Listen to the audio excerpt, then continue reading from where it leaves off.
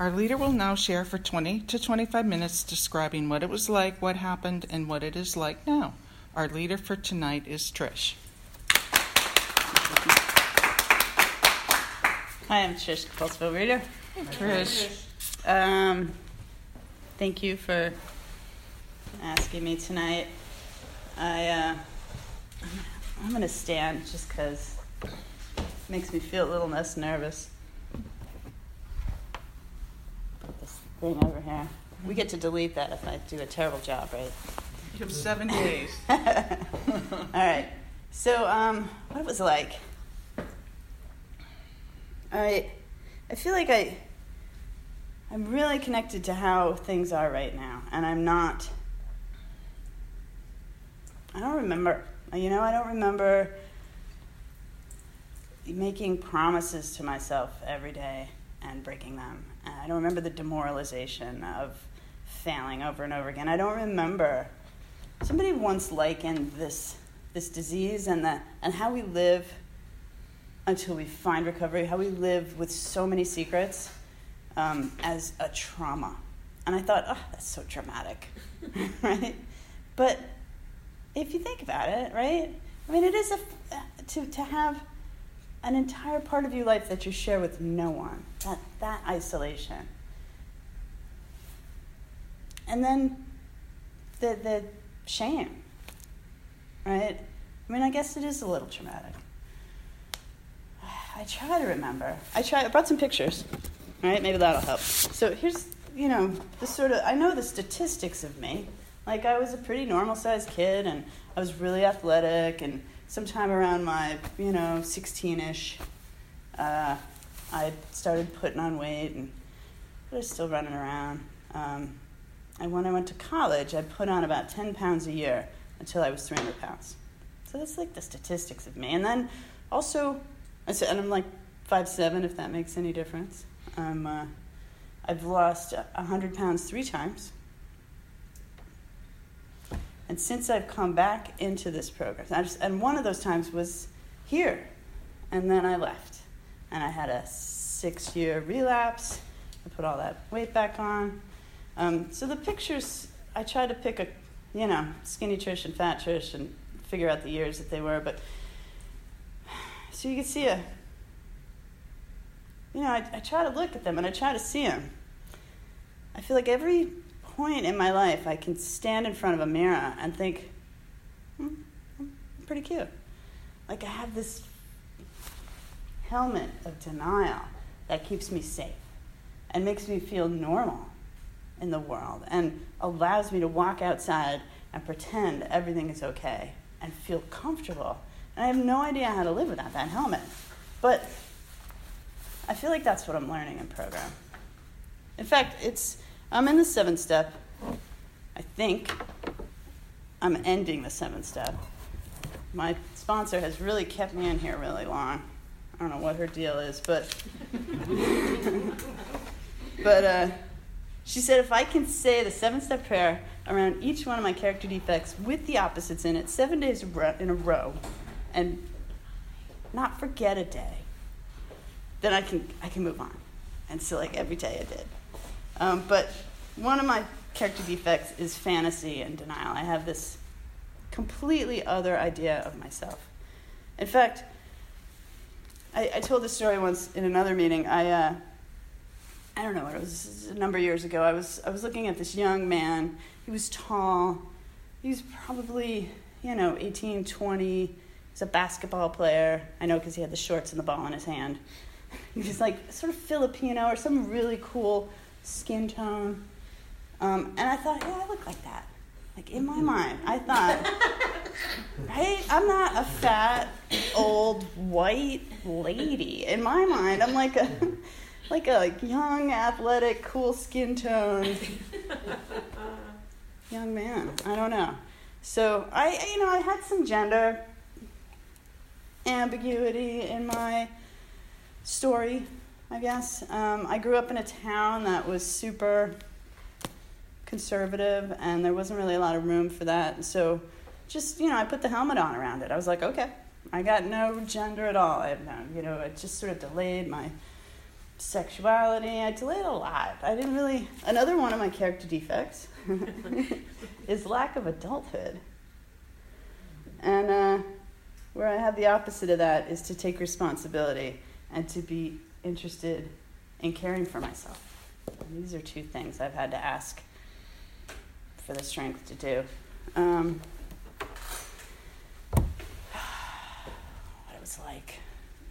I ate a lot, right? I ate all the time, but I wasn't really a bingey kind of eater. I was sort of a chip away at it all day long, little bits of food. You'd call me a grazer. I didn't like to be hungry. I didn't like to be full. I'd ride that middle line. And you sometimes have likened it to a morphine drip, just enough to not really be feeling. And feelings are not something I'm comfortable with. I don't know if you can relate.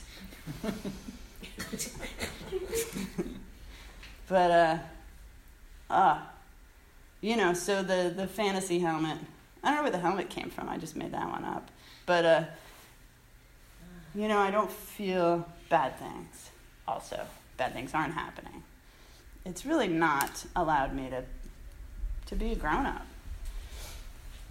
I was listening to a completely unrelated lecture recently on learning and the brain and the way stuff works. And there was this one part where they were talking about, so basically, no change happens unless there's some discomfort. No change happens without a struggle. In your neural pathways, in your physiology. And I was just even now, I thought, I swear, I keep looking for the softer, gentler, kinder, easier way. And every bit of this that's hard seems to transform my recovery. So what happened, what it was like. What happened, I came back, right? That's what happened. I came back. I came in the first time. I went and got the food plan, sheet of paper. I did it. I lost 100 pounds. I didn't talk to any of you. I probably did some steps. I don't know. I did the homework. I felt special. Specialness is one of my character defects. What's on the other side of that one? Let's see. I'm looking at my notebook, podcast people. That's what's happening in the quiet parts. So self-pity and specialness is one of my character defects. And the other side of that is humility, to be right-sized and to be of service. And it's just nice. It's nice. I feel like you guys are, it's like this program is reparenting me somehow. What made me talk about the specialness? Oh, first time I came through, special. I'm not one of you, right? Lost my 100 pounds, went off, something happened in my life.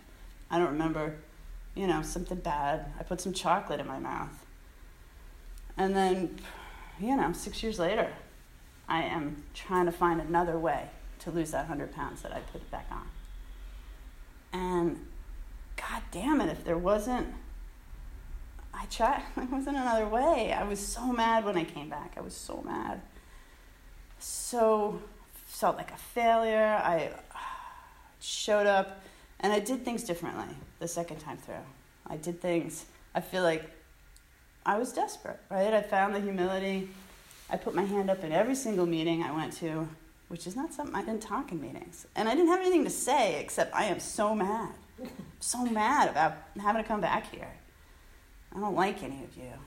And boo, and then, and after the meeting, people would come up to me and they're like, thank you so much for sharing. Yeah. I'm like, what the hell? And I don't know when I stopped being mad. It was a long time, maybe 6 months, just mad. And my first sponsor, she was fun. She kept me in the first step for a year. I'm never going to get through these steps. But boy, do I get that I belong here. I am a compulsive overeater. I have no doubt in my mind. No part of me is trying to talk any part of me out of that. Like, I get it. I'm powerless over food. And my life is unmanageable when I'm eating compulsively. Mm-hmm. I am obsessed. I am not here. I am not connecting with any of you. And I forget that I care about that. I don't care at all. I'm sure I don't need any of you. But right now, I like you all. Like, I want to be here. I'm a part of this. I'm one of you. Let's see. That's what happened. I came back. And then, what it's like now, right? Okay, oh my God. I've never had a recovery like I'm experiencing right now. I mean, it didn't happen right away. Right away, the very first day I came back, I didn't eat sugar anymore. Like, I had that sort of... That's 10 minutes. Okay, great. Thank you. I had that sort of desperation. I know sugar. Like, and it was progressive. Like, for me, I was never sugar. I'm like, give me the fat and the salty and the, sugar schmugger. Sure, that's fun too. There's butter and flour around it. But when I started eating sugar again in my relapse, it was amazing. It was scary. Like, it was like handfuls of things in my mouth. And I couldn't stop. And I had not experienced that. And so I feel like it's definitely, for me, a progressive disease. I don't know. So I came back, and this sugar went away. And the other thing, I know I have to eat meals. For me, I know I have to eat meals because all I want to do is not eat meals. Like, meals feel like vegetables to me. Like, it's so 3 meals, nothing in between, no sugar. I mean, that was how I started. I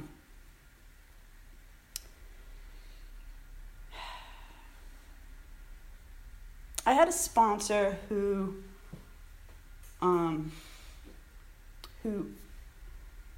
wouldn't sponsor me unless I went to 3 in-person OA meetings a week.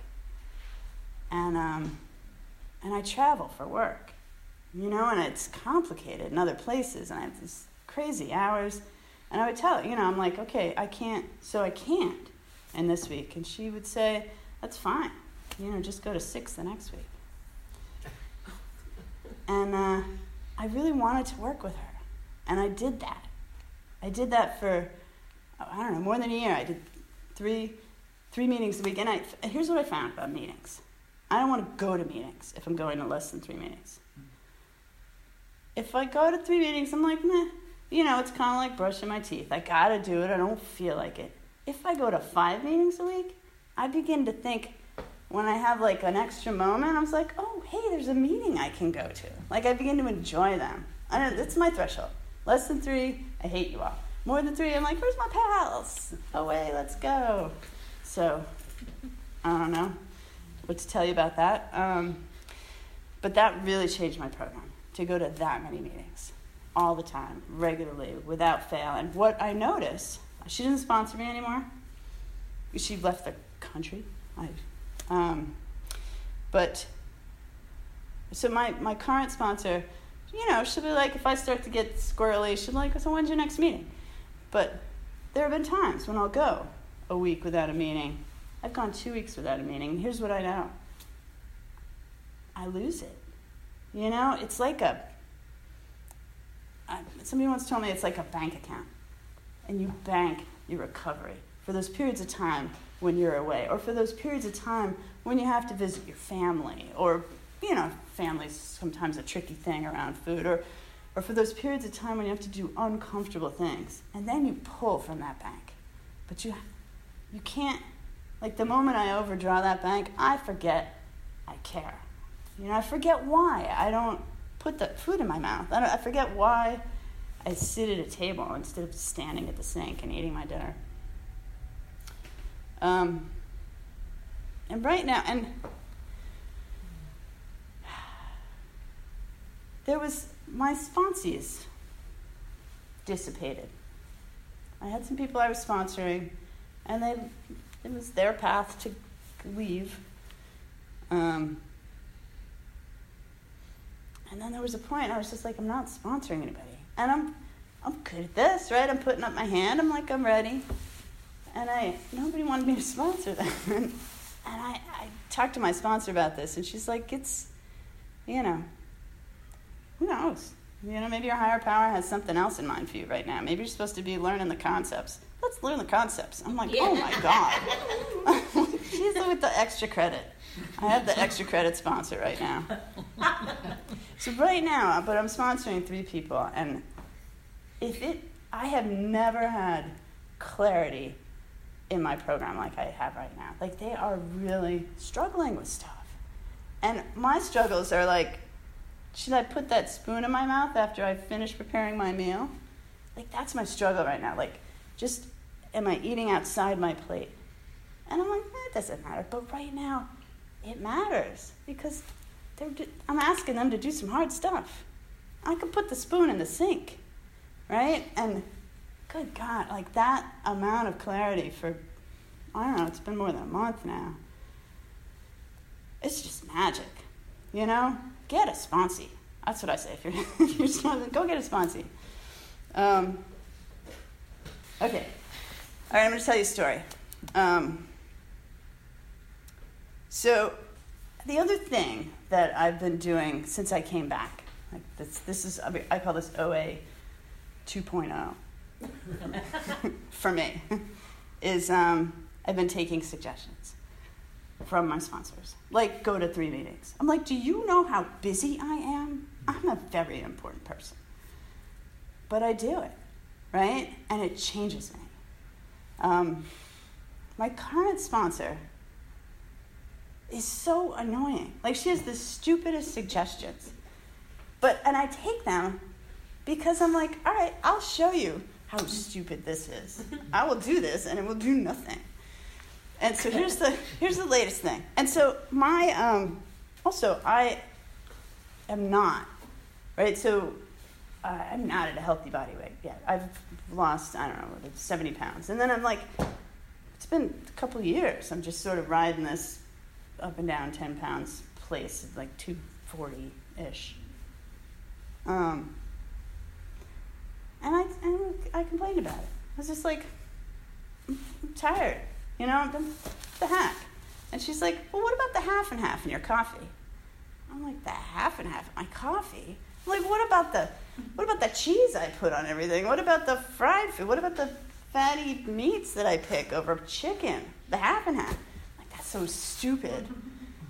And so I try coffee with like every other thing possible. I try like soy milk, I try oat milk, whatever. I don't like it. So I decided I'm not going to drink coffee. Screw that. And then I'm like, well, I like coffee. And so I'm like, I tried it. There you go. I went back to half and half. And then, I don't know, like 2 months later, I'm like, I complained to her, my pants are tight. She's like, well, what about the half and half in your coffee? And I'm like, it's the stupidest thing ever. And so here's what she told me.